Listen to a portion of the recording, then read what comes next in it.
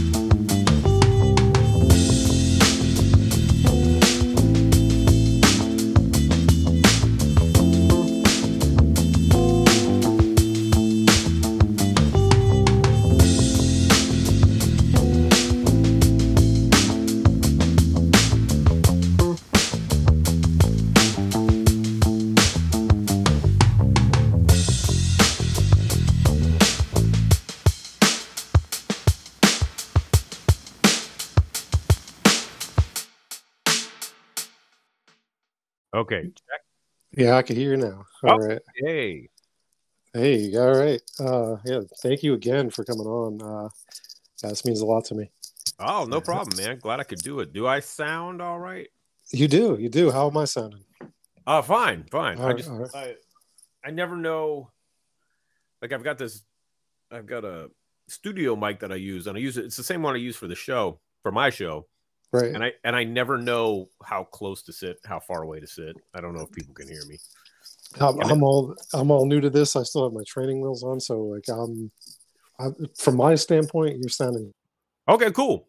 All right. Sounds good. All right. All right. Let me do a little general intro, and then I'll introduce you, and then we can start chatting. Okay, sounds good. All right. All right. Thank you. Mm-hmm. All right. All right, everybody. Welcome to the Corner. Thanks for joining me tonight. I have a person that should be a legend in my mind, and he's probably blushing a little bit from what I know of him. But we got David Seadock Snyder on the line here. He is a filmmaker, music producer, MC, producer, and president of Chuck D's Spit Slam record label group. We're going to talk about a lot of that, sure. He has directed 10 feature films through his production company, HWIC Filmworks. I've checked out a little bit of that. It's dope as fuck. Well over 100 short films and music videos, including videos for Chuck D and Public Enemy. He has been working with Public Enemy for about 20 years now. Part of the world's first virtual rap squad, the Impossibles. If you haven't heard them, dope as hell as well.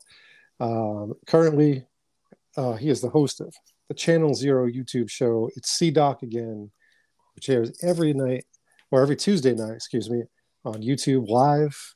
And without further ado, welcome C-Doc to the Corner. Thank you, sir. Appreciate it. All right, much appreciated on my end. Oh no. I'm glad to be here. You also in the intro. Thank you so much. That was a great intro, and you answered one of my questions whether or not we can curse. So there it is. Oh, absolutely. Like okay. My baby is sleeping right now, so she is all set and away from my mouth, my filthy ass mouth. Yeah, I have one too, but I just didn't know if I had to turn on the radio voice or not. So, I mean, if you want to and you want to be creative with it, then fine. But if you want to drop some bombs, I'm fine with that too. Okay. Because I was raised by the enemy too. So right, right. The hip hop kids, man, our fucking language. I tell you, absolutely. Like, and then I know that I got two kids. I got some space between these two kids. There's 15 years in between them, and the oldest of the two, she's been to Fenway Park with me and watched me swear a blue streak. So I'm born and raised New Englander, born to Dorchester, Massachusetts is where my formative years were. So it's Red Sox all the way from me. I take it you're from Pittsburgh, based on the hats I see you wear. Yeah, well, yes, that's the easiest answer. We moved around a lot. when I was Okay. growing up. All right. My dad's a golf pro, but Oh, really? not like a touring professional. He worked at country clubs. All right. All right. But like we just, they were rolling. My folks were Rolling Stones, man. So but we would live around Pittsburgh, and then we moved to around Canton, Ohio. Okay. All That right. Canton Alliance, Ohio, and then we'd move back to Pittsburgh, and then we moved back out to Ohio. So it was just kind of like a whirlwind. But yeah, the easy answer is Pittsburgh because I've always felt the most comfortable here. I got into hip hop here, so whatever it is. I got into filmmaking here, so that's the easy answer. Yeah. Yeah. So the roots were put down in Pittsburgh. Yeah, kind of. I'm still here now. My family and we live about a half hour away from downtown. We're out in the sticks, but Right. Pittsburgh's where it's at, I guess, or where we're at. Nice. Yeah, like little background on me, if you want it. I'm going to let you talk more because I mean I'm supposed to let you talk more because you're my guest. But Dorchester, Massachusetts, stomping grounds. Got into some trouble as a now reforming and recovering Catholic boy. I've been there. Okay. Yeah, so it definitely. I came to Vermont of all things, like after my mom and pops divorced. Okay. And I just kept moving further into Vermont. So if you want to talk to Sticks, I definitely know how you feel. Where in Vermont? I am in Bethel, Vermont, of all places. If you look at a map of Vermont, I'm almost the exact center of Vermont. I'm gonna look that up right now while we chat. So. Bethel. I mean, we have the best fucking pizza up here, though. Like I can tell you that. It's crazy. I don't even doubt it. It's crazy. It's just nuts. And so, yeah, even in Vermont, I've been able to connect and to network with people like you and a few other people that have been gracious enough to give my goofy ass a little bit of time. So it's well, that's the beauty of the internet. The whole reason that I am able to work with Chuck D is because of the internet. So. Yeah. I mean, you just laid into exactly my first question. I get to is like, let's talk about the enemy board and how. Wow. Because like if I was on that shit too, I don't remember how old I was, but if some sort of incarnation of Scooby-Doo something or other is what I was going by back then. Damn. Okay. Yeah. So that was ages ago for me too, and it's like I said, I've been raised by the enemy. And and I was into hip hop all my life, but the enemy, man, like Chuck D especially, blew my mind to pieces and put it back together better than it was before. And and you can probably test that even more so than I can. So I'm going to let you talk about that. How did that all get going? The enemy board, and then go on into how that got the Bulls going. So I lucked out because one of my best friends from high school, his name's Andy Schwab, and he was always into computers, and so when he got out of college, he started his own business, and this was 1995, 96. Oh shit. Yeah, and it was he started an internet company, and he was going to host and design websites. This was cutting edge shit back then. That really is. Yeah. So another interesting point about that is the email that I have, and I've had since then, since 1996. He gave me my first email address, and I've used the same one ever since. So that's dope as fuck because I've lost so many email addresses. Yeah. Oh, I have as well. I've had others, but my primary email is the one I've used since 1996. So nice. As insane as that is, but so because of that, I had a very rudimentary, stupid website early on, but I was intrigued by the internet and what it had to offer in its very early forms. And when Chuck did the Autobiography of Mr. Chuck album, he had a website and put out an email address. And I don't know if I ever emailed him there, but I realized that he was going to be, he had taken an interest in it, in the internet. And then, of course, when He Got Game came out, he was talking about the Public Enemy super site that was coming soon. And so I was staying up on that. And then eventually, I think he started doing, if you recall, the Terror Domes.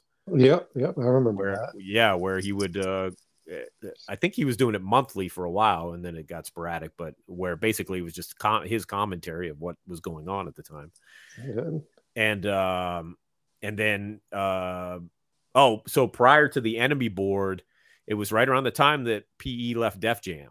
And in one of the Terror Domes, he had said something about trying to decide what to do next. And on a whim, I sent him an email, since his email address was there. And I said, maybe think about Roughhouse, because Chuck had talked about being, the Columbia system was a good fit for him. And Roughhouse at the time was still with Columbia and Sony. And so I sent the email off, and I didn't think anything of it. And this was back at the time where I checked my email like maybe once every couple of months because it was dial up and nobody really emailed me. And so 3 months later, I got on my email, and there was an email from Chuck D. And I was like, oh my God, what the hell? Oh, man. And he had sent it like 3 months earlier. He'd sent it right after I had emailed him. Oh, so he was like, he was right on it. Yeah, I'm like, what the, mind blown. It's like, holy shit. Yeah. And so then, they started the forum for anybody, basically that doesn't know what the forum, the message board. Right. And for, called the Enemy board for all the PE fans. And I immediately got involved in that. Some people say I was the first person to post, but I don't remember that. I don't know if that's right or not. I'll take their word for it. I know I was early on there. I mean, it's the internet. You could say anything you want on it. Yeah, right, exactly. So I got involved pretty early on that. And then when Chuck, there was a hip hop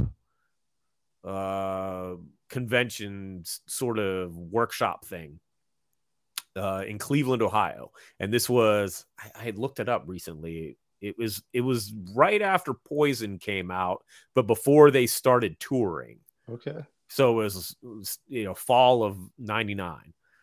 And KRS-One was going to be there, and Grand Mixer DXT, and geez, I don't even remember who else, but the keynote speaker for the whole thing was Chuck D. Oh. So I was like, okay, I'm going to this. I rounded up some friends. We drove out. Marcus J, my homie, my Stromy, my brother from another mother, may he rest in peace. He was driving up from Xenia. That was the first time I got to meet Marcus and his wife, Michelle. And so we went to see Chuck at this thing. And after his speech, I was, I don't know, 5-6 rows back from the stage. And he said, I'm going to be hanging out, or whatever. And he was talking to people up front, and there were a whole lot of people up front. I wasn't trying to go up front, but like, I just kind of stood there for a minute, and in between him signing autographs or whatever, he kind of looked up. I was like, hey, Chuck. And I waved at him, and he looked at me, and I said, I'm C-Doc. And the look he gave me, like recognition, right. He's like, yo, C-Doc, what's up, man? Like, we had been friends forever. And I was just like, that's dope. Yeah. Man. He's like, yo, I'm going to be hanging out. Come find me, I'm like, okay. And so, I rallied the troops, and we went and finally found him, met up with him, and stood in a parking garage in downtown Cleveland and talked to him for like 3 hours. Oh shit. Yeah. And that's awesome. and it was then that he laid out the plan for Slam Jams. And for those that don't know, Slam Jams was his label. He had started a label imprint through Sony that didn't work the way he wanted it to. So he eventually pulled it out of Sony, and it was one of the first, if not the first, online labels. And he had kind of explained the whole thing and how it was going to work. And at that point, I was doing my own music that was kind of goofy and shit, but on 4 tracks and stuff like that. But I had also done a couple of remixes of PE remixes where I just kind of grabbed acapellas from the singles and did my own remix. And so I gave him copies of it. And he's like, okay, dope. And then when they went on tour for Poison, they came to Pittsburgh. So I went to that show. And then I went to another show, Philadelphia. I drove out to Philly for that show. And I was like, oh, what'd you think of the singles? He's like, man, I already made artwork for that shit. I'm like, what? And he's like, yeah, when we launch the site, I'm going to put them up on the site. I'm like, really? That's awesome. Yeah. So that's how I kind of started getting involved. He would, some of the music I did, I don't know if you remember, he had an internet radio station, website. It was called bringthenoise.com. Yeah, I remember that too. Yeah. Okay. So he had a show where he would play submitted music, and it was called When the Shit Hits the Fans. And I, sent him stuff, and he played a couple of songs, and it was kind of cool. It was very interesting time. Yeah, that's definitely not a boring time. That's for sure. Yeah, man. And it's funny because looking back at it, like a lot of stuff happened very quickly. It didn't seem like it at the time, but we're only talking like, I met him in 99, and then by 2000 we started with the Impossibles. That whole thing came to fruition, and then it was like 2000, 2001. So it all, in the scheme of things, it happened very quickly. That's especially for music. I mean, I feel like I hear about projects that never come out, and it's just like, but here it is. Like you talked about it in just 2-ish years. Yeah. All of that went down. And that's so that means too that I've been listening to your productions for a lot longer than I remember. So right. So that's pretty dope too. And then on that note, I'm gonna nerd out, and then I'm gonna explore some more stuff with you. I'm gonna nerd out for a second. I don't remember who followed who first on Twitter between you and I. Okay. But I remember like seeing you now being followed by, and I'm like, and in my notifications, and I'm like, okay, this name sounds familiar. And then my brain works in ways that my wife tells me is either genius or insane or both. And so I started thinking like, I've seen this name in some liner notes. I know I've fucking seen this, and I didn't even look at your bio yet. Okay. I just looked at your name. I'm like, fucking C-Doc, what? And then like immediately I go to PE albums, and I'm typing shit in Public Enemy C-Doc, and I'm like, oh shit, look at that. And like, all right. Yeah. And then take me back to the first days of Twitter. Like my first one of my first 10 follows, I should say, on Twitter was Chuck himself. Oh yeah. So forever, even though I've only talked to him briefly here and there online, forever grateful for everything he's done. Oh yeah. To my brain and to hip hop, to me. And then back to you, because you are the guest. Like I said, moments, and then like I realized like, oh shit, I've been like you just said, like you even extended that time I've been listening to your productions. That's like what I find really dope about what you do is that I hear a common thread, which is you, but I hear either be it the Impossible stuff, or be it with PE, or be it with Chuck D on his own. I hear you, but I hear you giving the artist every bit of the respect, and that is a really, in my experience with hip hop, a really hard thing to do because I've heard a lot of great producers just kind of miss the mark with some MCs, and you never did, especially Oh, with someone like Chuck D. well, So thank you. you're very welcome. I'm in the same boat as you in that I hold PE in the highest regard. Um, I was the biggest PE fan I knew growing up, and I got into them. See, I got into rap music and hip hop a little late because I'm out in Pittsburgh, so I'm not in I'm not in New York, I'm not in LA. I'm growing up in the suburbs. Right. My dad's a country club golf pro for, Christ's sakes.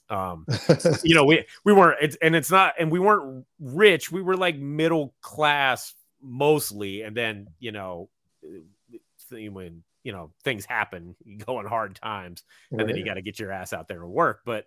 Um, but, I also I wasn't a jock growing up, and I was into music and film, and I was a geek. And so I listened to, I wasn't into, and I wasn't into metal, like in the, like, I remember in high school or middle school and junior high, high school, people were, all the kids were into like hair metal and stuff. And I'm just like, no, this is not me. And my folks, at that time were listening to a lot of R&B and soul music. So Nice. in Pittsburgh, we had WAMO, which is was one of the, oldest black owned stations in the country. And so that's what we're listening. We get in the car, that's what we're listening to. Whammo's on, so I'm listening to Cameo and Gap Band and Anita Baker and whatever else, and 80s, a lot of 80s R&B. So when I heard, what's funny is I heard, Run DMC Walk This Way, right? Right.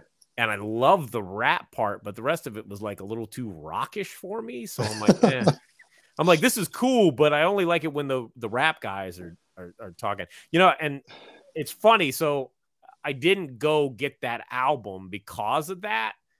And I'm like, damn it, if I only would have went and bought Raising Hell, because as soon as I would have heard Peter Piper, it would have been over. Yeah, it would have been game over for you. Yeah, exactly. But I missed the boat. So I was just like, yeah, it's cool, but whatever. But then one of the guys that worked for my dad at the country club, and I worked there too, like cleaning golf clubs and picking up the driving range and stuff like that.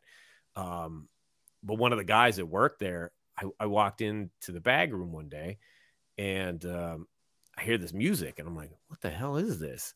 It's just this really just hard beats, and this guy like sounds like he's yelling. I'm like, what is this?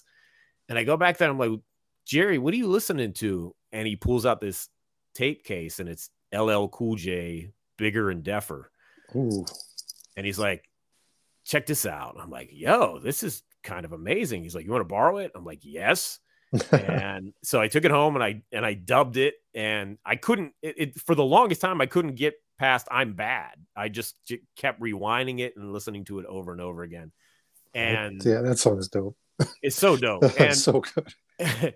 And so that was the catalyst right there. So I'm like, okay, I don't know enough about this. And then oddly enough, at the same time, my cousin John, who was actually my business partner in the film company in HWIC Filmworks, at the same time, he is visiting a family friend of his in Florida. And the family friend of theirs, his son, Mike Sandy. Mike is he's into everything. He's got like any rap record that comes out, Mike Sandy has. So yeah. And so John's like, you know, John's going through the same thing I am. He's mind blown, right?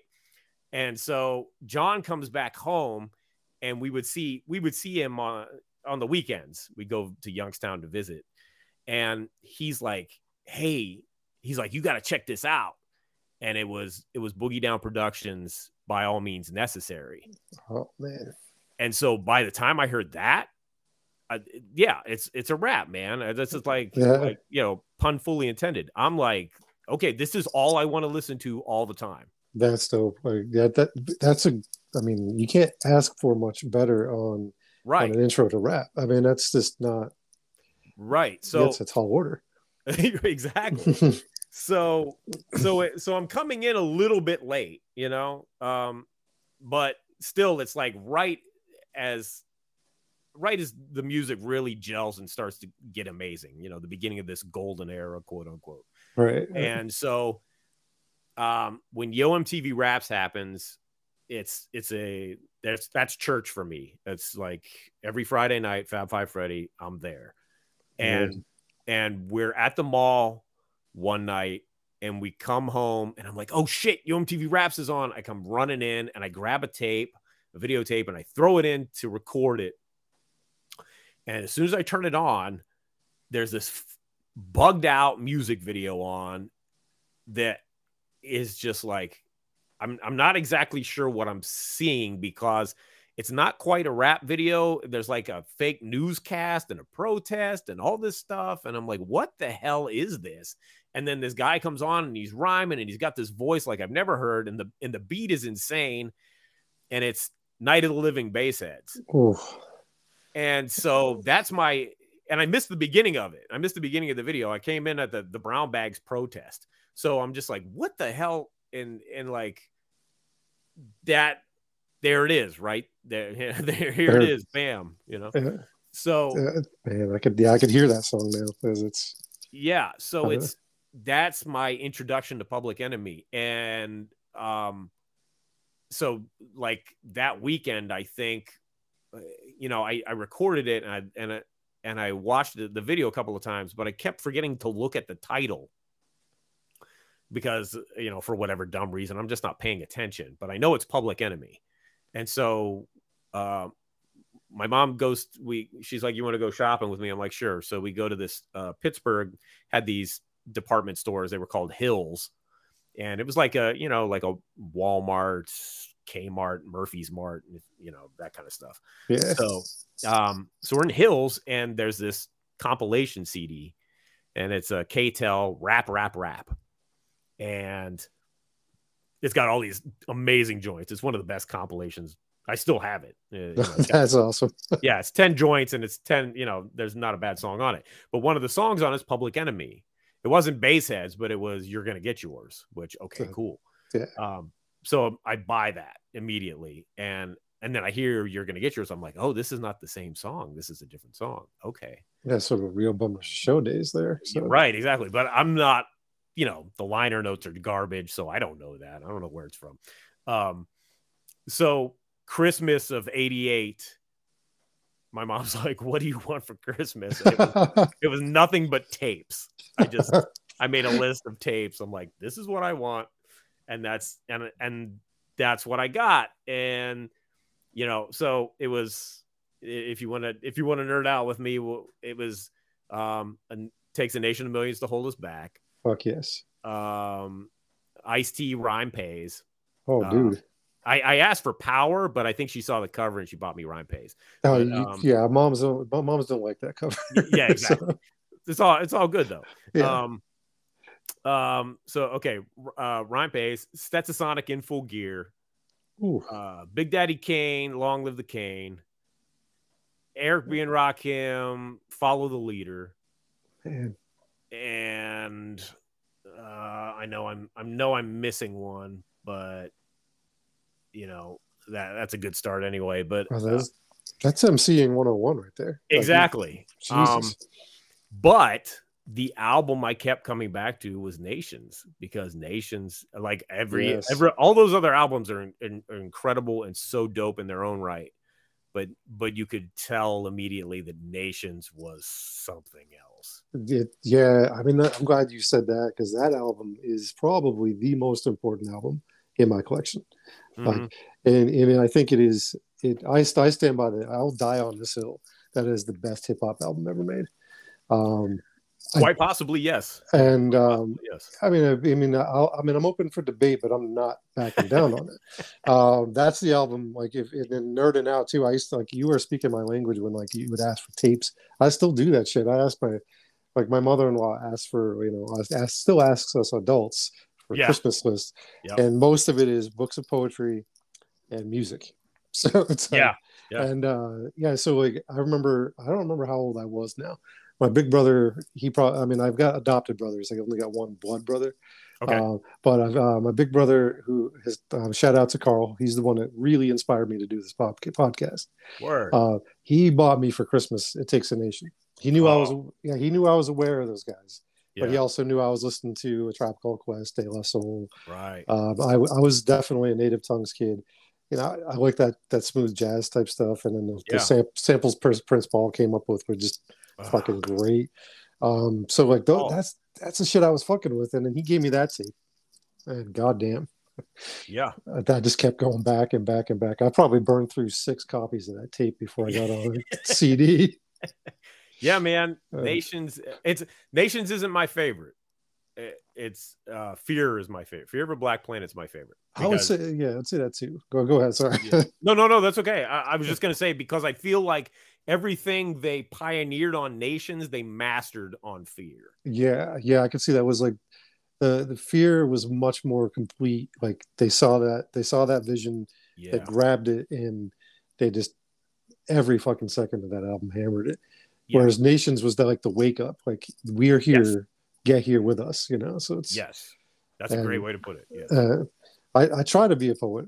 So it's I mean, you follow me on Twitter, you see I swear a lot, and I'm fuck Trump every other tweet, but it's like, but that's all right. I try to be poetic about what I try to say, and then Nations, like, even though I like Fear better, I would say Nations is still the most important album to me, because it really set the bar so very high, and just kind of changed. It changed also. I think Nations changed the way people looked at rap and rap albums. Definitely. Yeah. I mean, you have articulated extremely well the anger of Black America. Yeah. And and the guy barely swore on that entire album. Like, Chuck barely swears on that album, and he's articulate, he's to the point, and he is loud. Yeah. And so it's like, I mean, if Malcolm X could rap, there he is. So it's and then those 2 albums, though, like Fear of Black Planet, I mean, I mean, it might be the most played song on the album, but Fight the Power. Yeah. I mean, that should be everybody's theme song. Yeah. I will never forget. That's one of those songs where, like, I'll never forget where I was when I first heard it. Right. Yeah. I was sitting in the car. We stopped for milkshakes at this little spot called Custard's First Stand, and I'm sitting in the car, and my mom had this Buick. I forget what was that. Started with an R. Anyway, I'm sitting in the car, and Whammo's on, and they're like, at the break, they're like, "Hey, we got the new one from Public Enemy coming up next." I'm like, "Oh shit, what? Oh, new PE, what?" Right. And then they came back, and from the new Spike Lee film, Do the Right Thing, and then it came on, and I was just like, "Holy shit!" Yeah. Ooh. Yep.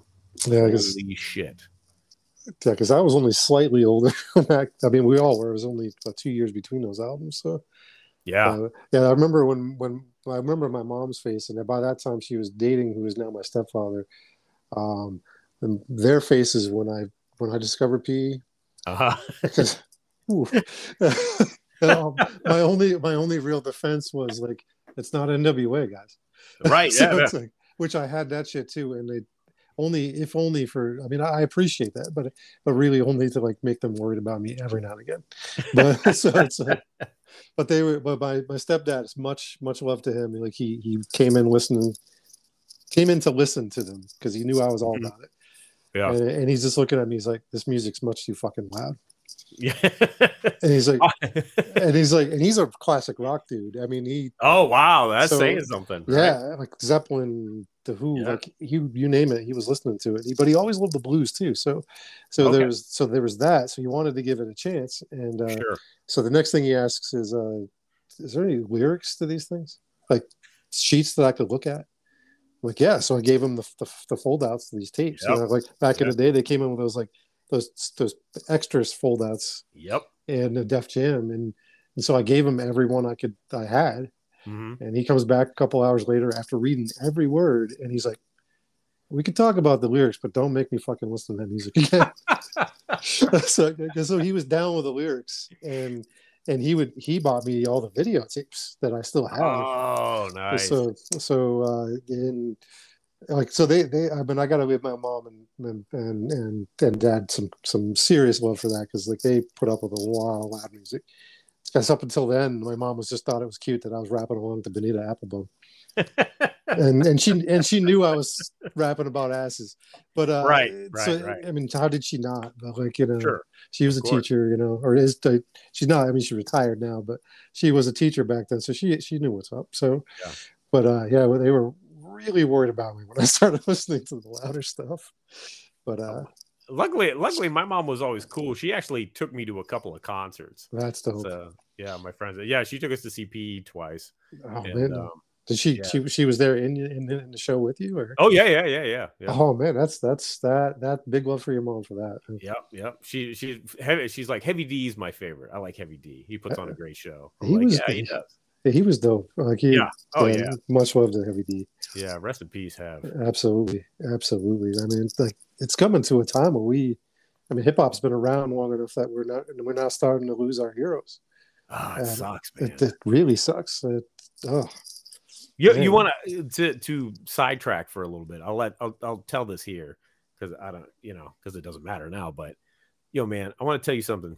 Chuck called me maybe 2 months before Ecstasy passed away from Houdini. Yeah. And said, "Yo, I want to try to get Houdini back together. We should produce a Houdini record."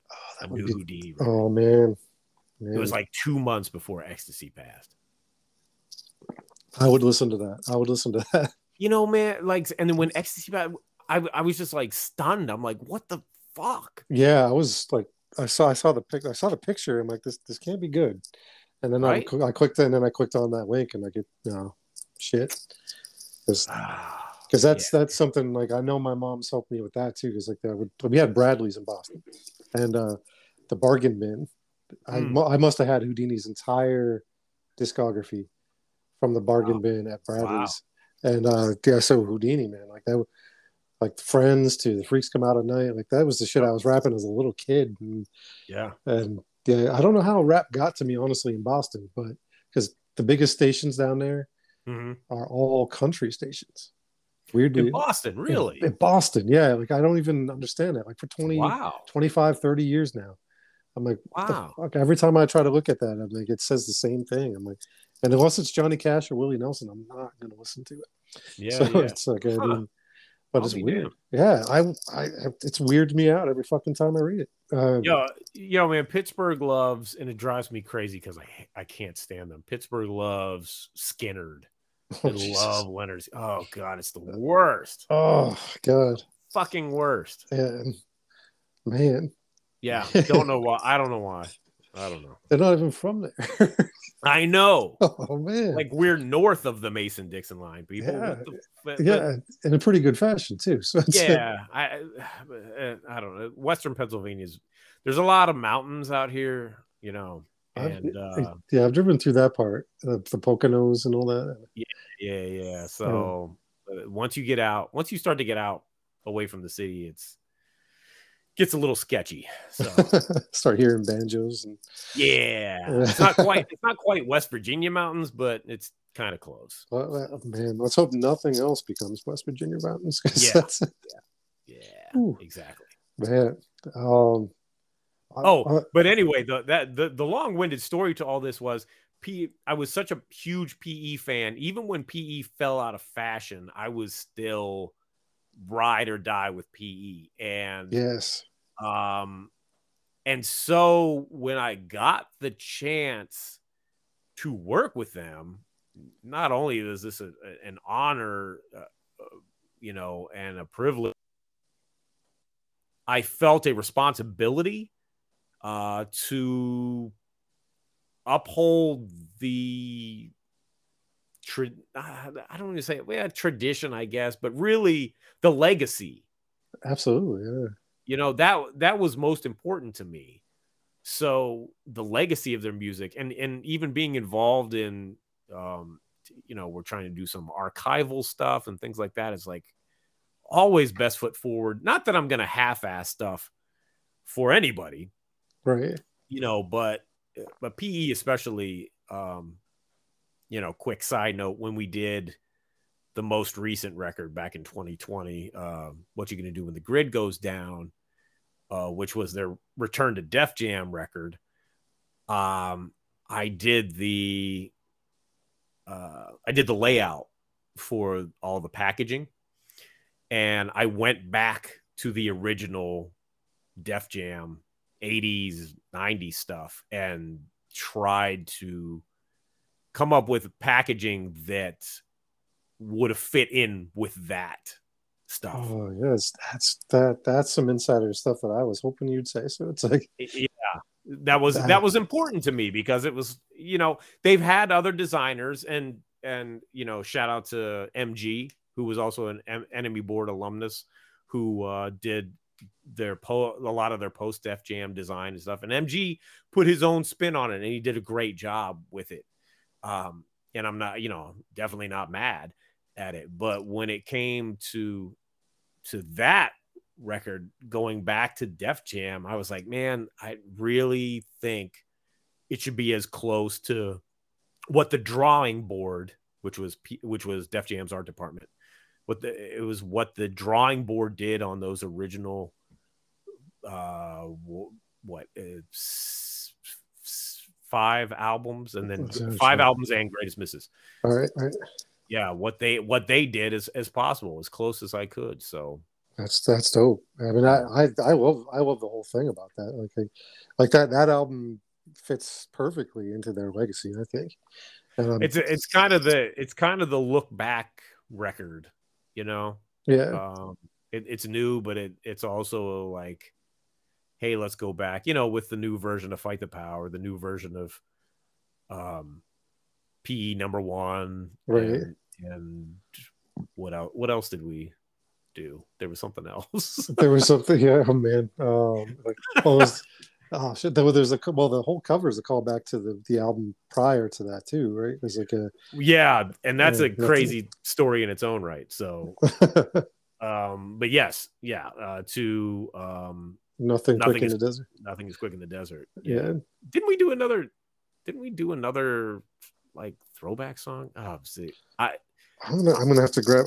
I've got them right behind me. Let me see. Okay, yeah. Let me know. It's terrible. See, I'm going to say this about it. I worked so long on that record that once it was finished and turned in, I had to walk away from it. Because there were a lot of changes and configurations that went through, and it was on my mind, in my head for, leading up to the release, like 4 months leading up to the release. And then it was released, and then I still had to go do the video, the Grid video. So, right. Yeah, which is a dope piece of art right there too. Oh, thank you. You're welcome. Like you captured George Clinton and Cypress Hill very well on that. Oh man, that was just wow. That's bananas to me to see like that much funk in one song. So it's like, yeah, man, it was, it was one of those things. where it was one of those things where no, I guess it was. I'm looking at it now. Public Enemy #1 and Fight the Power remix 2020. All right. Okay. Yeah, see, I thought there was something. I guess I'm thinking because there were a bunch of songs that came over from Desert, but regardless. But Grid was, that was one of the last joints that we did. And then Chuck's like, yeah, I'm going to reach out to Uncle George. And I'm like, really? Oh, shit. And he's like, yeah, I'll reach out to Uncle George. And then he goes, oh yeah, we should probably get Be Real on this, huh? And I'm like, okay, at this point, I'm still bugging out because there's a phone call. Oh man, so they were trying to. Okay, for anybody that doesn't know, Fight the Power remix 2020 was done for BET. It was done for the awards, I think. Oh, I think that's what it was for. It was done as a protest song. I mean, Trump was still in office, and they were urging people to get out and vote, and so I think BET approached Chuck and the guys about redoing Fight the Power and adding some new other MCs to it. And it was originally it was supposed to be just for that, but when this album came up, Chuck's like, well, we gotta let's get Fight the Power on it. So they were negotiating. Def Jam was negotiating with BET to get it. And so we didn't know if it was going to be on the album or not until the last minute. Oh man! But I get a phone call, a conference call, Chuck and his management, and and they had this idea. They're like, hey, what if we redo Public Enemy #1? And I'm like, you're just going to redo it? And Chuck's like, no. Here's what we're going to do. I'm going to try to get all the original Def Jam cats on it, like our peers from Def Jam and the Extra Strength posse. Shit. Yeah. And I'm like, oh shit, that's a great idea. He goes, he goes, I don't know if it was funny too. He goes, I don't know if Run will do it. He goes, I don't know if we can get Run to do it. He's like, DMC will be easy. I don't know if and he's like, I'll ask the Beasties. We'll see. Maybe they'll do it. I'm like, yeah, but it's you and they love you. And he's like, okay, maybe. He figured LL was going to do it, and then LL was the only one that said no. Oh man. Yeah, so Uncle L, come on. Uncle L, yeah, Uncle L bowed out. But it was funny when he went to Run was like, hell yeah, let's go. He's like, let's do it. And he's like, oh, okay. So, yeah. But I'm on this call, and they're talking about doing. I'm like, oh, this is a dope idea, right? And I'm like, I'm thinking in my mind, I can't wait to hear this song, right? Right. Can't wait to hear this. Like, I'm excited to hear this as a PE fan with the Def Jam, Extra Strength posse on it and stuff. And then in the course of the conversation, at one point, Chuck goes, yeah, Doc, so send the beat over when you're done with it. And then it hits me like a ton of bricks. He's like, oh shit, I have to produce this. Like, it didn't even occur to me. It wasn't a thought in my head until he said that I was responsible with remaking Public Enemy #1. Oh man. And then panic set in, and I'm like, I'm like trying to play cool. I'm like, okay, yeah, cool, no problem. I'll send it over when I got it. And I got off the phone. I'm just like, oh my God, what? What am I gonna do? That kind of shit. Oh man. Oh yeah, man. So it was bugged out, but we did that, and then trying to get the guys on it, and that was a process. But the Grid was one of the last songs we did finally, because I think even at that point, the album was still going to be like the official releases of Nothing Is Quick in the Desert. Right. Because for those that don't know, we did Nothing Is Quick in the Desert in 2017. And the idea was we're going to put it up initially as a free download as a thank you to the fans for 30 years of Public Enemy. And then after the 2 weeks, we were going to pull it down and then release it traditionally. So we did that. We put it up on Bandcamp. A lot of people downloaded it, and then we took it down, and we were prepping, getting ready to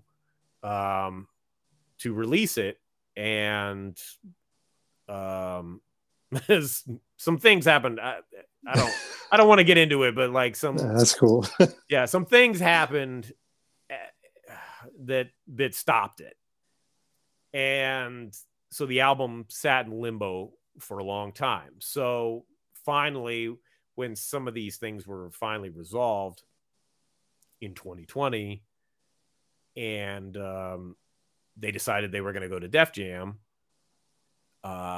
it was going to be Nothing Is Quick in the Desert finally, but we were just going to update it. We were going to update some of the songs. But then midway through the process, Def Jam said, wait a minute, you guys already did this record? And Chuck's management was like, well, yeah, but it never came out officially. And Def Jam was like, well, we don't want to do that. We want something that at least looks brand new on the surface.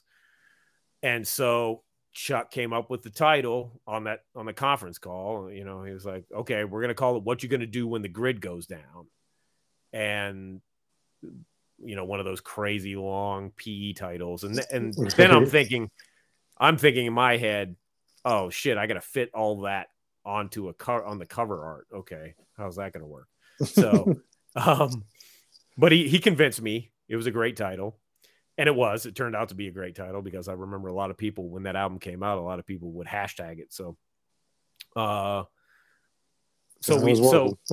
yeah. So when that happened, when the title change came, Chuck's like, we got to do another song.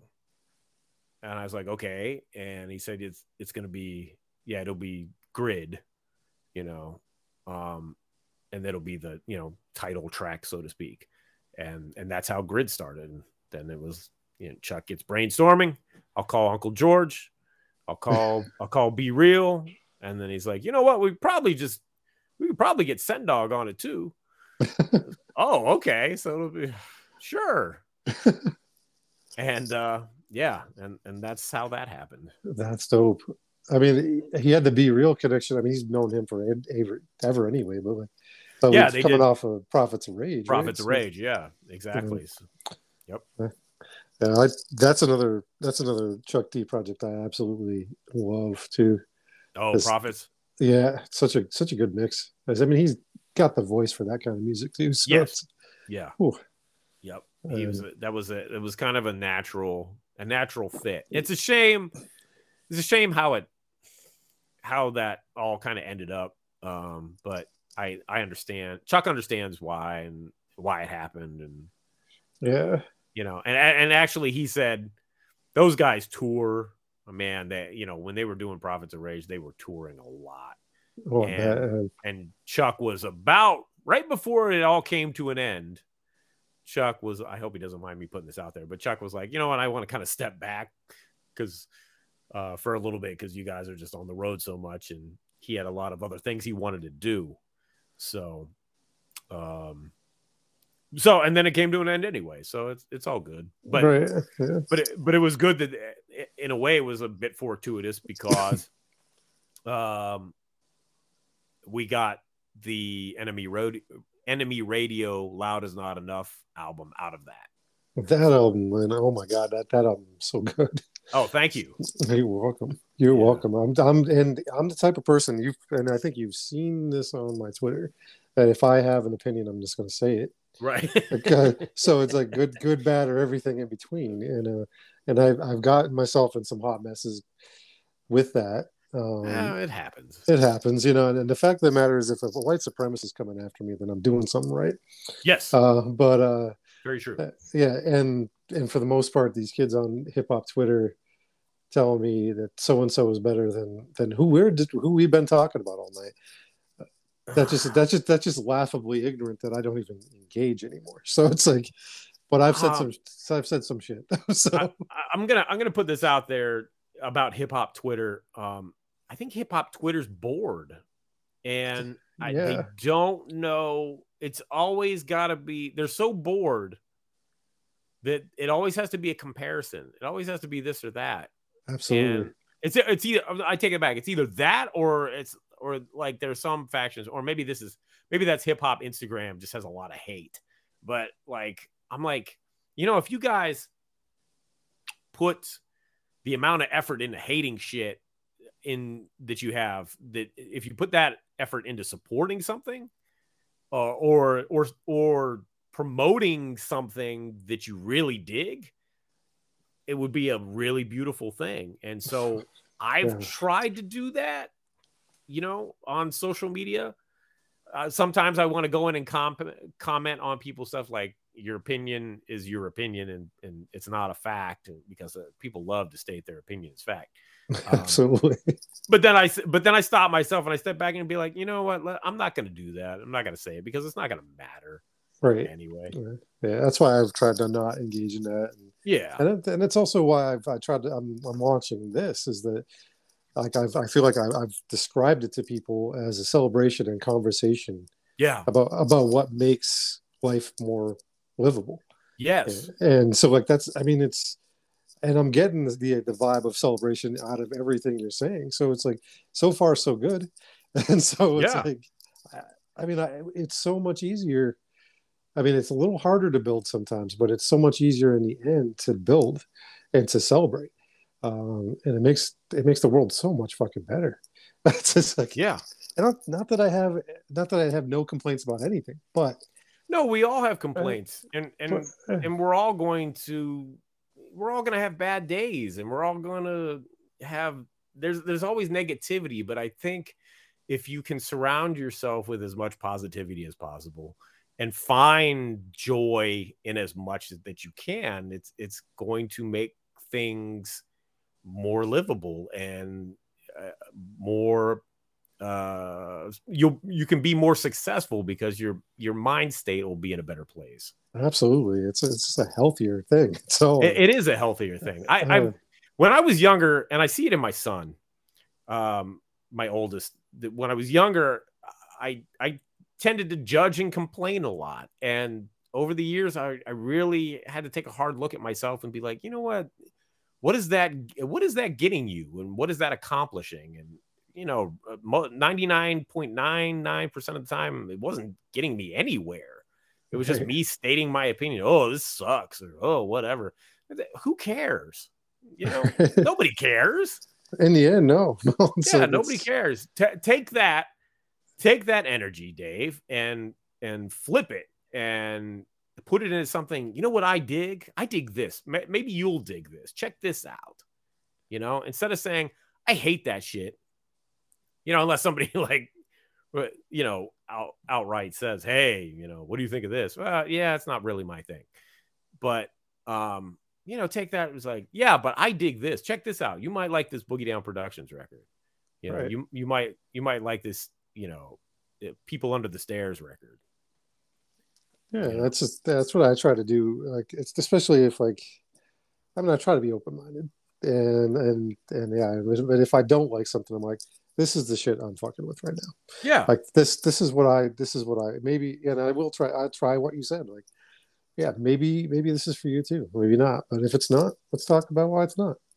And then try to find something that it is. So yeah, right. Exactly. And that's the thing that I would say that like the Public Enemy really opened my mind to too, because they're not conventional. No. by most means, not at they're all. not. And so like, and I'm not about to listen to a Public Enemy album if I need to relax. But but if I want that challenge, and if I want that place that makes me think about the world a little differently, then that's where I go. And then and that's where I'm Rider.pe too. Yeah, so that's why I love, like, when I figured out, like, when my nerd brain turned on when you started following me, I'm like, okay, this is somebody I can at least have a conversation with online, right? And so and if and this conversation is going awesomely. I'm feeling really good about this podcast already. Oh, cool. So it is. Just thank you for this. I mean, you I will tell you right out, you are the first guest I've had. So oh, nice. Well, I'm glad. I'm glad we're starting off on a good foot. That's good. Yeah, I mean, and you can hit me up if you want to come back for any sort of promo for anything you're doing, sure, like that. So it's like I'm like it's the corner. This is what it's for. Dope. Yeah. So I just love it. I see. My wife is like, you know, she likes the music or whatever, but she's not a nerd like me on it. And you know, so I try to teach the kids, and they know a little bit. But my oldest, he's doing his own thing. He's getting into his own stuff, you know. And at least I got him on James Brown, so that's good. There we go. You know, and he loves the Beatles and stuff like that. He's really digging Elvis right now, which I'm not thrilled about, but whatever. You know, to each his own. Yeah, well, fuck him and Mother and John Wayne. Exactly, and John Wayne. Yeah. So, yeah. By the way, I got that. It's like, hey, Dad, how come Uncle Chuck said that? You know, about Elvis. I'm like, it's a long story. Just wait a couple years on that. Yeah. So. We'll get into that, but I don't get to talk often. You know, well, I shouldn't say that because I guess I get to do it once a week on my show, but really nerd out like about the minutia, because when I do my show, sometimes I get into that stuff. Like I just did we had Large Professor on, and I was so giddy. Hopefully I didn't like embarrass myself, but like I asked a whole bunch of really nerdy questions. Is like, yo, so what happened about this? You know, what happened to the original version of this? And you know, how long did it take you to record the LP, which is one of my favorite albums ever? You know. So, yes. You know, and he was very gracious and kept talking to me. We talked for like 2 hours, and he's like, "Oh, I gotta go. My phone's dying." I'm like, "Oh, no, thank you." You know, that kind of thing. That's a dope conversation in my mind. Yeah. I mean, I nerd out about this. Yeah. I mean, so this is fun because I don't often get to, you know, tell these stories or talk about this stuff, you know. No, I'm exactly that guy for you. So it's like, I love these stories because like that's the stuff that's kept me into hip hop. When it comes down to it, it's community, you know, and that's. I mean, I've gone to a ton of shows. I have not seen PE because every time I got a chance, some shit went stupidly awry. But I've seen them live. I've never seen them live, and that's killing me because like they were. I mean, I'm in Bethel. At that time, I was just a little further south from here, but they were still only like an hour and a half away from me. Right. And I got like the deathly flu. I thought I was going to die for a minute. Oh wow! And I'm like, I couldn't go, and like I was like, I had a ticket, gave it to a friend. I don't even know if he made it to the show because he's another story for another time. But I mean, I love him to death. He's a good dude, but Jesus. but yeah, I like felt like I was on death's bed, and like I remember just I should have gone. Then I'm like, I would have infected people, but I don't even know what I had. So it's like, so I've never seen PE, but I've seen. Oh wow! I've seen a ton of hip hop though, and I gotta say, the times I've met the dudes and ladies, because I met Saw Rock once too, and dope. Oh, she's super sweet person. That's dope. Yeah, like intelligent and just right to your heart. I mean, she's such a nice person. And then you know, and another time is I don't like the name drop, but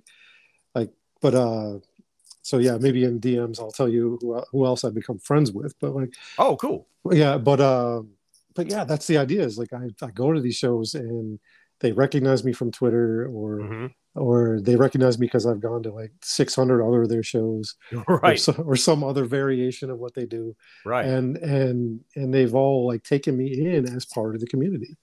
And that's the beauty of hip hop, man. It is like, and that's the thing. Yeah, and like I remember being a little kid, going down to the park, and these dudes on their breakdancing, and they're teaching me moves, and like they didn't give a shit that I'm white, you know. It's they're just like, this kid likes what we're doing. Let's show him some stuff. And like I banging on tabletops, they showed me how to keep a beat. They showed me how to move my feet. I mean, the whole thing. I mean, and it's community. Yeah, and that's what hip hop is. That is it at its best. Yeah, honestly, at its best, it's community. And Yo, real quick, shout out to Vermont. I want to tell you something too. All right. Because I don't think you're very far from Stowe, right? No, I mean 45-minute drive, I think. 45 minutes. Yeah. My, so my first real recordings I ever did, which was 1990, 91. It was summer of 91. My partner at the time, rest in peace, DLX, love you, bro. He had a deal with a guy that had a studio in Stowe, Vermont, and I recorded my first professional demo in Stowe, Vermont. No shit. Yeah. Yep. You probably used 89 to get there from down there at some point. Yeah, probably. So if you knew where to look, you would be able to see my house from the highway. Oh wow. Okay. That's the dope part of like I'm pretty close to Interstate 89, and yeah, that's why somewhere like Burlington is where I see a lot of my hip hop now. Right. So that would make sense. Yeah. So Atmospheres come through a bunch of times, and Brother Ali, and and different people like that. Saw Rock. That's where I saw Saw Rock. Okay. Yeah. So and if I don't dip up there, I dip down to Boston. Right. I see some folks down there, and then plus I have family down there, so it's kind of become an obligation to like hit my family up. Right. Sure. At the same time, but yeah, like it's. Then the hip hop roots in Stowe. That's awesome. Yeah, man. It was so his sister married a guy that it was weird. His sister married a guy that worked at the big resort that's up there, and or like ran it or something. So Sean would go up there and he would work at the resort for them, and then when he had time off, he had to deal with this guy. All I remember is the guy's name was Dave. I don't remember much else about him, but he had this like an actual 24-track professional studio in his house. And I think I saw Dave once the entire week I was there that we recorded the demo, because he was sick at the time. And I don't know what happened to any of that stuff. I still have, the cassette mix downs from it, but I don't know whatever happened to the actual reels, the Ampex tapes. But we recorded a professional demo there that nothing ever came of. So it was just something I could play for my friends. And it's not, the beats are super dope because Sean was crazy talented. He was such a talented kid, and he was dope on the mic. I wasn't so much at that time, so I cringe listening to it now. But it was a hell of an experience, and it set me on the path to really try to keep working at it. And it's only taken me 30 some years, but I'm doing okay. Yeah, I would say that you're in a good spot, right? Mm-hmm. Yeah, you're hanging with Uncle Chuck, and so that in and of itself. I mean, I've got in my notes because there's another name I thought about, and when I was doing my homework, because I like to do my due diligence. Okay. Daddy-O of Stetsasonic. Oh, the homie. That's fucking dope right there. Because like I've been listening to What Had Happened was with Open Mike Eagle with Prince Paul. That was fantastic. Oh my god, it's like that's such a good series. Yeah. And he was talking about how supremely nice Daddy-O is, and you just confirmed that too. So it's like, yo, man, let me tell you. So going back to Christmas '88, what did I say? I got It Takes a Nation of Millions to Hold Us Back, and I got In Full Gear. And so the other album, I can't even say that because I listened to the shit out of all those albums. But one of the other albums that made a big impression on me, and I was just surprised it didn't, it's not held in the same kind of esteem as some of that other stuff, was In Full Gear, because that album is amazing. It's crazy dope. It's very well produced.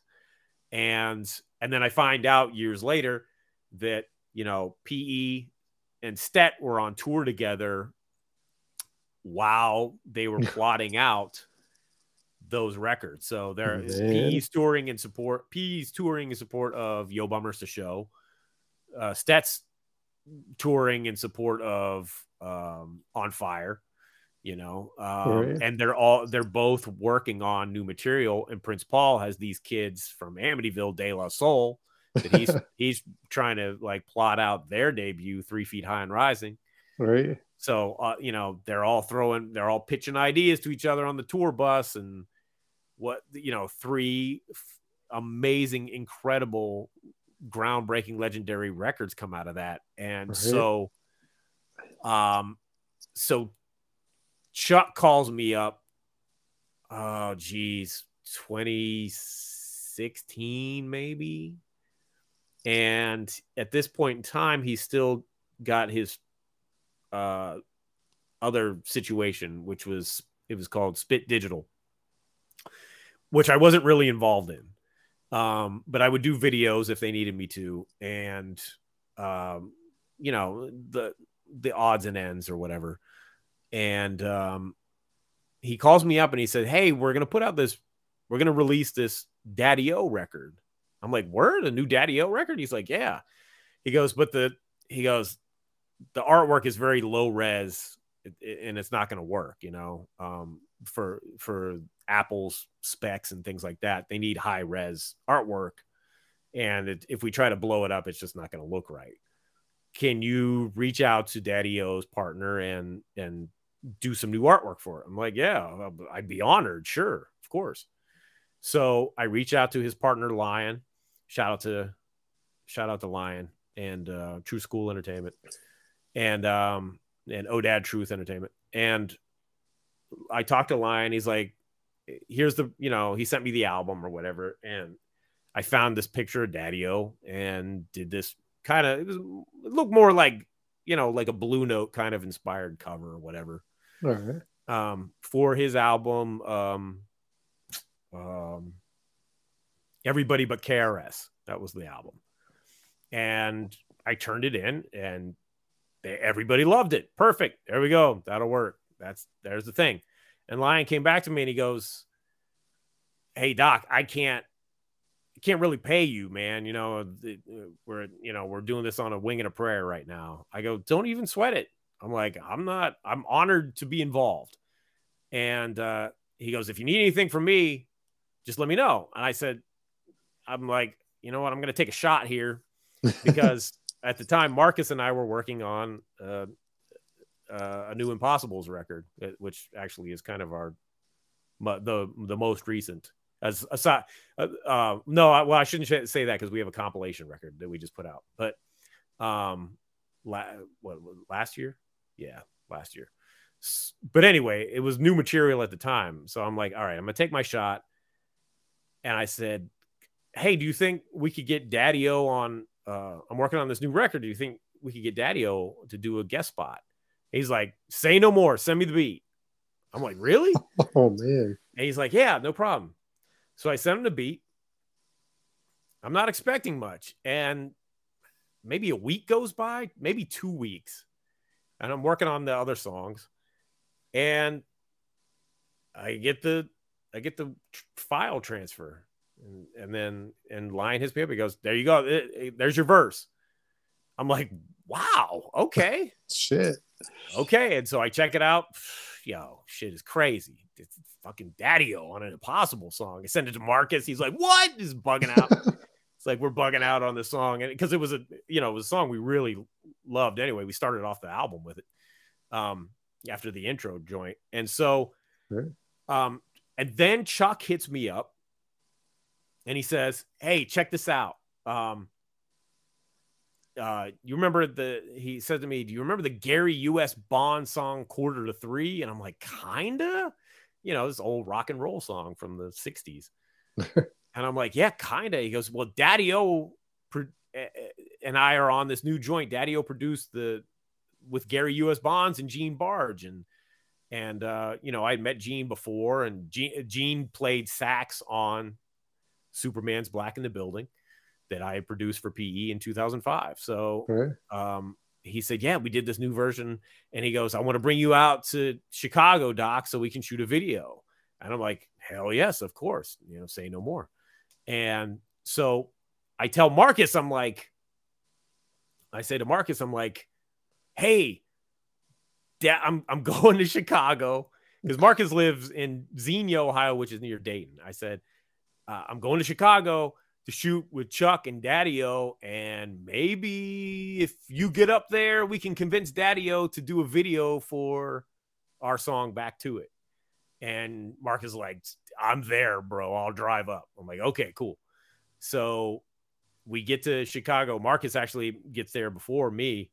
And I guess he starts talking to Daddy-O, and Daddy-O's just like, oh, hell yeah, I'll do a video. Let's go. And it was like, so I get there, and Marcus is like grinning ear to ear, you know. He's like, yeah, he said he'll do the video. I'm like, word? And he's like, yeah. I'm like, oh, shit. Dope. And so I got to meet Odad, and he's like, and we did the video, and we ran out, you know, at night and shot it real quick. And it was a blast, man. And we shot more videos the next day and did what we had to do. And a couple weeks later, Daddy-O hits me up. He's like, yo, C-Doc, man. I'm like, what's up, bro? He's like, yo, I think I should be a member of the Impossibles. And I'm like sitting there in my house. I'm like, what the fuck did he just say to me? And I'm like, of course. And he's like, okay, bet. And we're going to do some shit. I'm like, okay, sure. And yeah, so yeah, that was, and then I sent him a beat, and it became Played Out on his next record, which was No Tablecloths. And then from there, I kind of produced half of the next record, which was From My Hood to You, which a lot of people really, they kind of say is one of the standouts. Even Daddy-O said to me the other day, he goes, we really did some shit on From My Hood to You. I'm like, yeah, we did. Yeah. He goes, we're have to do another one of those pretty soon. I'm like, okay, we can do that. Oh, I guess, yeah, Daddy-O's calling. That'd be a better answer, right? Yeah, exactly. That dude always seemed like someone that never gave anything but his whole self to a song. He loves it, man. It's like hip hop, you know, and he's got the stories. He was there. You know, he was there, man. He was there when that shit was started. Yeah, he was running the streets, and yeah, he did some questionable shit as a youngin', but like when he got into hip hop, that you know, it was hip hop. That was the thing, and he was there for a lot of that stuff, and people know him, people respect him. You know, after Stet kind of went on hiatus for a while, he was producing. You know, he produced for Biggie. You know, he did the Mary J. Blige Real Love remix. You know, he did a lot of stuff through the years. Then he took a break from music and got into doing tech stuff and did a TED Talk and all kinds of stuff. And then he got back. It's like, you know, it's time to get back to this. And him getting back into knocking out albums, and now he's super prolific because he's just banging out music all the time. Right. And I can't even keep up. So him being so prolific over the past handful of years, when they would get together to do Stet reunion shows, he was playing them his new stuff. And that's what got Stet. The guys were like, really? This is a thing to do? And he's like, yo, man, we should do this. And that's why Stet is recording new music. And, you know, and then he hit me up for beats for that. I'm like, wow, I get to produce a Stet record? What, are you kidding me? Jesus. Yeah, man. It was like, it was just like, it's funny because it's a different generation. You know, it's very far removed from contemporary music, but when Stet came back, when they dropped that new single, Now Y'all Talk About Love, the reaction was like, whoa, Stetsasonic? It was like, really? Yeah. You know, it was like nobody expected it. And it was great that they got the they got the reception that they did. They got the love that they did, because it was like, I think people had forgot, Yeah, yeah. That's the weirdest thing about this. Those guys went so hard back in the day that Oh like man, I don't man. I feel like I had something of theirs on tape when I was a kid because I had to. I mean, I guess if it was something that looked like there was turntables involved, I was definitely on it. yeah, So it's like it, yeah. And yeah, sure. that's yes, but yeah, like I saw a stat like stat like come up. I saw Daddy O come up a few times in my doing my due diligence and Mm-hmm. doing my homework and everything, making sure I didn't want to miss anything. But I saw that and it was like it seemed so serendipitous because I've been revisiting those Prince Paul episodes of Yeah. and that dude's hilarious. And Oh man. uh I haven't and got to talk to Paul yet, but like I met Paul once at a the what is that thing? The music seminar or whatever in New York. oh right. And I was there with Griff and DJ Johnny Juice and my dude Tirade, and I forget why we bounced out to the car for something. I don't remember what it was, but we were coming back in and Paul was leaving. I was like, oh shit, Prince Paul. And like, I think he bugged out. He was like, oh my God, what the fuck? Is this guy going to beat my ass or something? And I geeked out on him for a few minutes and he looked at me like, okay, thank you. He looked really uncomfortable. So I was just like, all right, I'm going to let you go, Paul. But I haven't talked to him. I haven't had the chance to talk to him since. I'm hoping we can get him on It's CDoc again at some point in time because he's another guy I just want to pick his brain about. I could get into the minutia of his work. Absolutely, yeah. Like he's behind so much of the music I love. I mean, it's just yeah, man. And he as a producer was just fearless. Absolutely. And so that the guys that inspired me the most are the Bomb Squad, of course, Paul, Large Professor, and Q-Tip.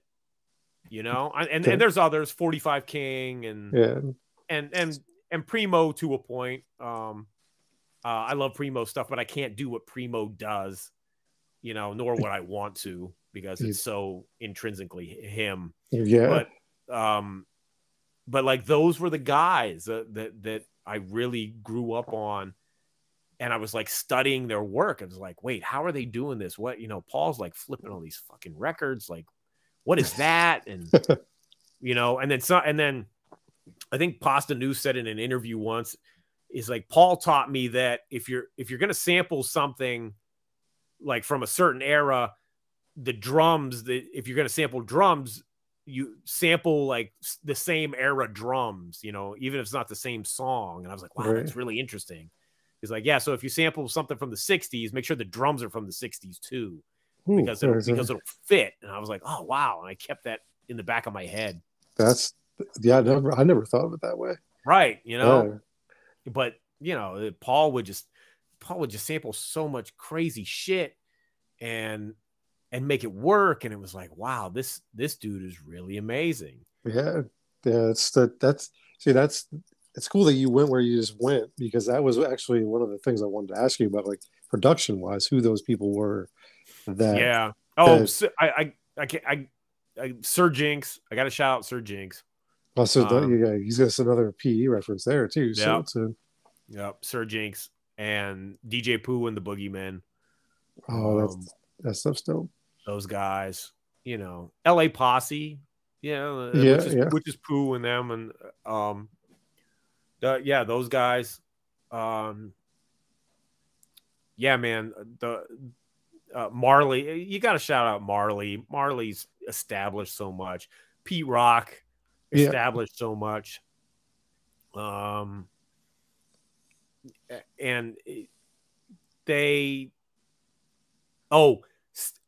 I got to shout out Sam Sever. Oh, yes. Because he's crazy underrated. And Sam had like, especially around back in 89 to 92-ish or whatever, had the dopest drums Yeah, like that stuff he did with Third Base, man. Like that's Yeah. ooh, Or did you ever hear the Downtown Science record?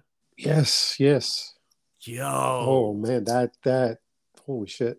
I didn't remember that until you said it, though. yo, To be man. fair, yeah. Yep.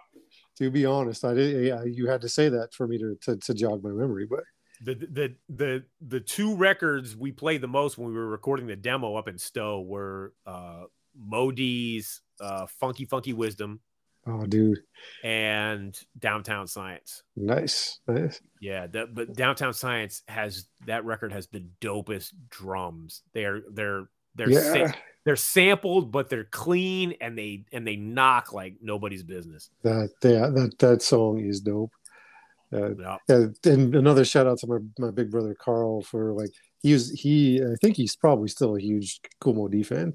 Oh So yeah, so love Mo. Funky Funky Wisdom was in my ears a lot Yep. growing up. So it like and I could never understand the because I was too young maybe the beef between him and Uncle L. Right. But because I know they were going after each other. I'm like, what the fuck is this? Yeah. Like I didn't say that because like I was always like near my parents when I was Right. had the headphones on, but I was still like, why are they always upset with each other? Right. Yeah. But it's battles. yeah. I mean that's some of the stuff that makes it fun too. Like it, but yeah, like you. Yeah, I mean, I'm yeah, like on my notes, I was going to ask you who your production heroes and look up who you looked up to, and you mentioned Q-Tip in there, Yeah. and that's a dude that does not get enough credit as a producer.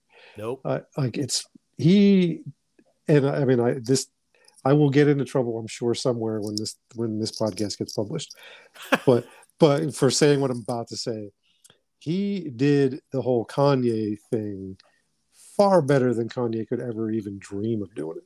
Oh yeah. Because Sure. he produced the shit, and the dude could rap his ass off. He's nice on the mic, like He's in all the ways. and I think because he was always about the collective. Yeah, He didn't take the credit because it was about the collective. And like I didn't realize for a long time how those Tribe records especially were mostly him yeah, because it always said produced by a Tribe Called Quest. Shit, even Crooklyn Dodgers, the Crooklyn Dodgers single says produced by a Tribe Called Quest. right. Yeah, he up until Jay Dilla joined when they were the Elon. Yeah, when they were the UMA. Yeah. That was always the credit.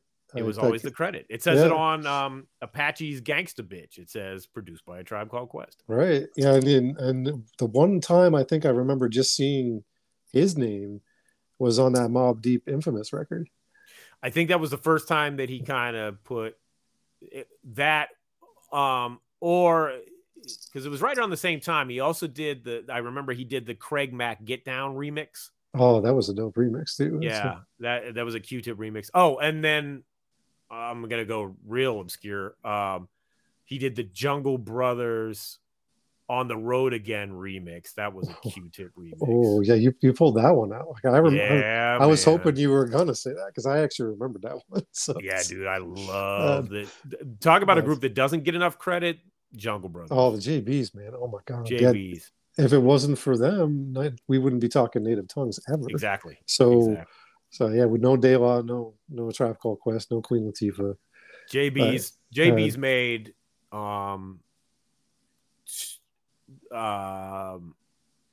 two of my all-time favorite records. Straight Out of the Jungle was crazy dope. I love it. Absolutely. But Done by the Forces of Nature is a masterwork to me. Oh, you're not going to hear any disagreement coming this way. And nobody else, and everybody thinks I'm crazy when I shout out JB's with The Remedy, but I fucking love that record. It took me a while to get it because I didn't get it at first.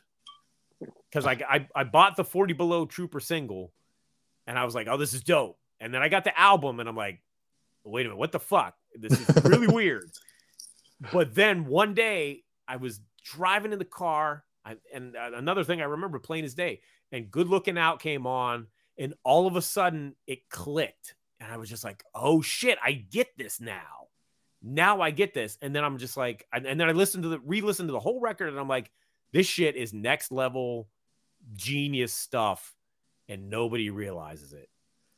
And then a couple years later, I find out about the whole Crazy Wisdom Masters thing, and it didn't come out. And then I became obsessed with trying to find that, or everything I could about it.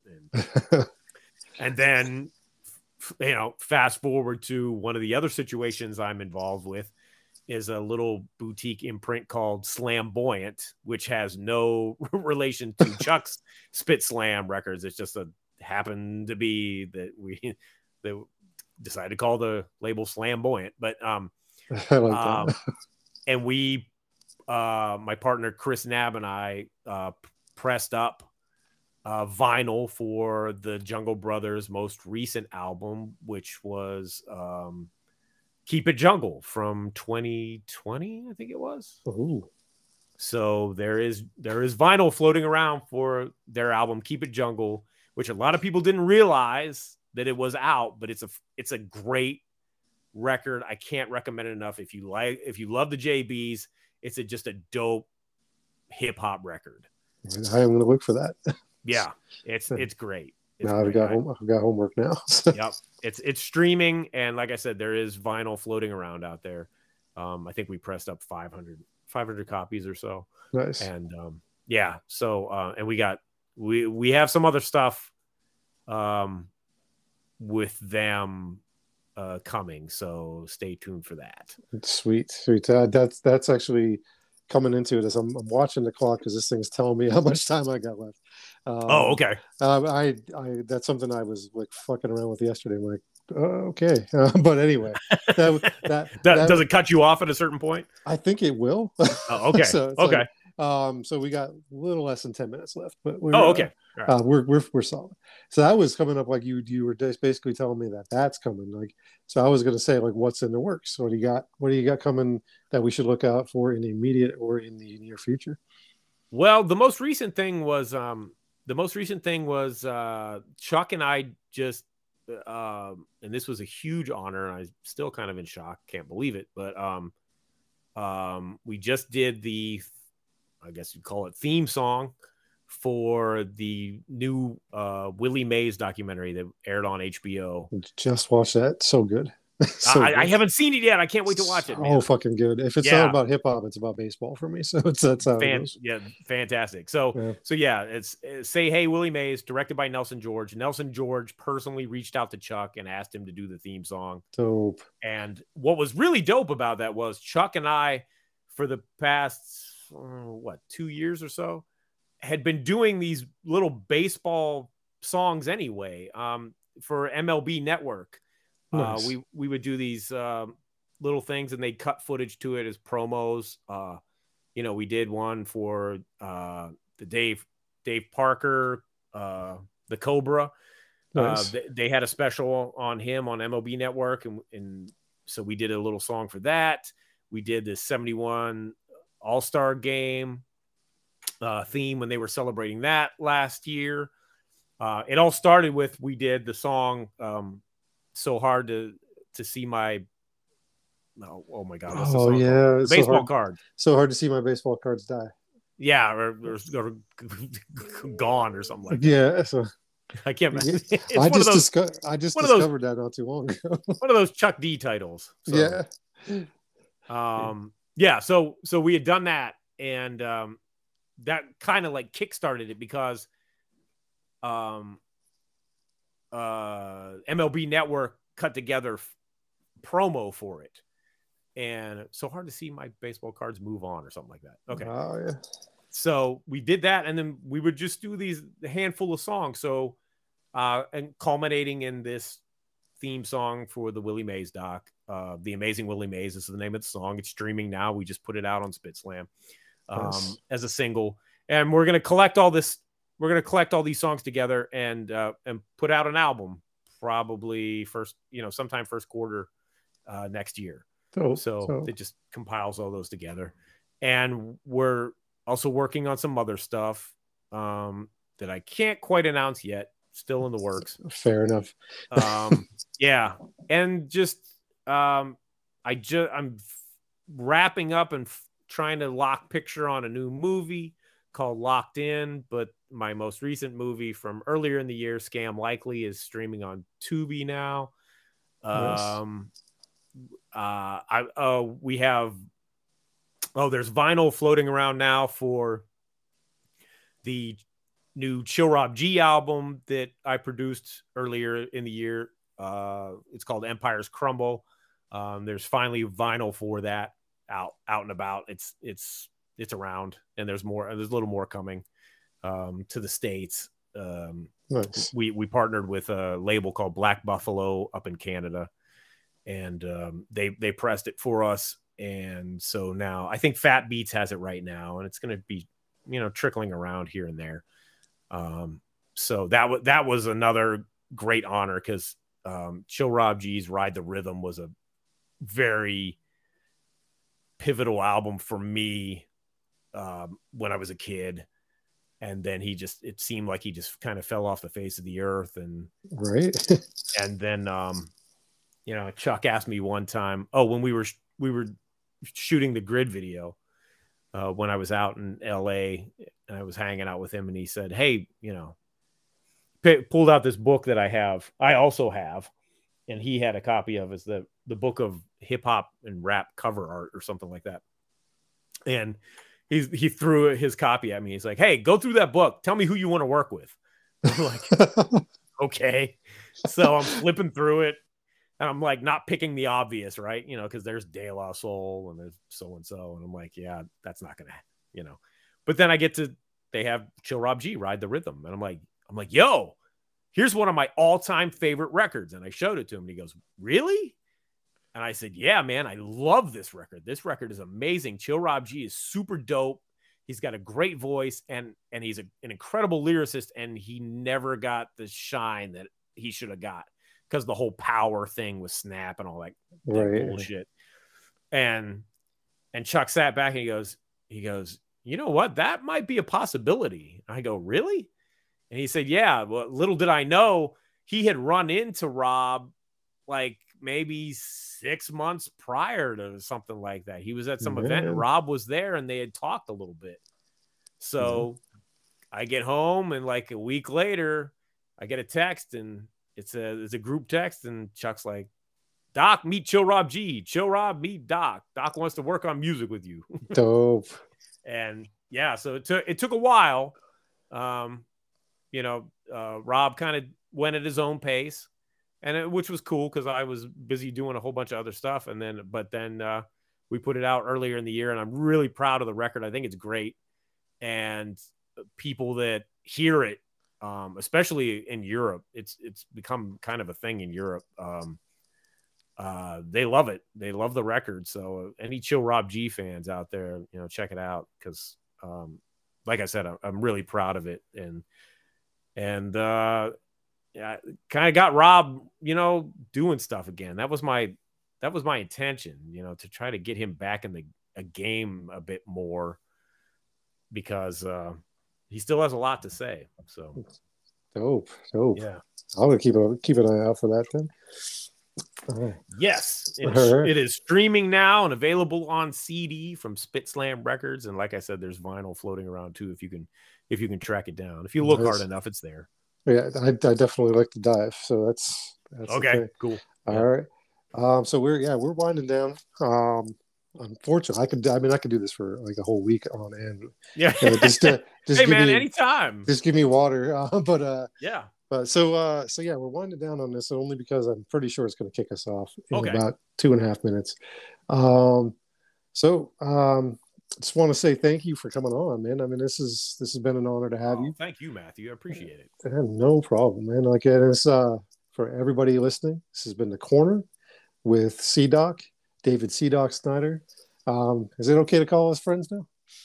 Of course, sure. Dope. All right. See, hip hop bringing people together. There you go. There's always real quick though. Yes. All right. So here, I want to ask this of every guest I have on. Okay. Whose door should I knock on next to see if if I can get them on this show? Oh, that's a great question. That's a great question. Well, you said, see, it might not be for me to say, but you said you had like, you didn't want to drop names, but you got a little cachet of, Yeah, and I have been knocking on their doors. hip hop friends. So yeah, a couple in the works actually. So, okay, well there you go. There you go. right. You might already have it figured out. If I think of anybody offhand, I'll let you know. But yeah, no, this has been fun, man. I could talk this stuff all day. So yeah, and if you want to come back, this is a formal invitation. Anytime. So, all righty. All right. Yep. Thank you very much for the night. Okay, thank you, Matthew. Yeah, one love. All right, peace. Good.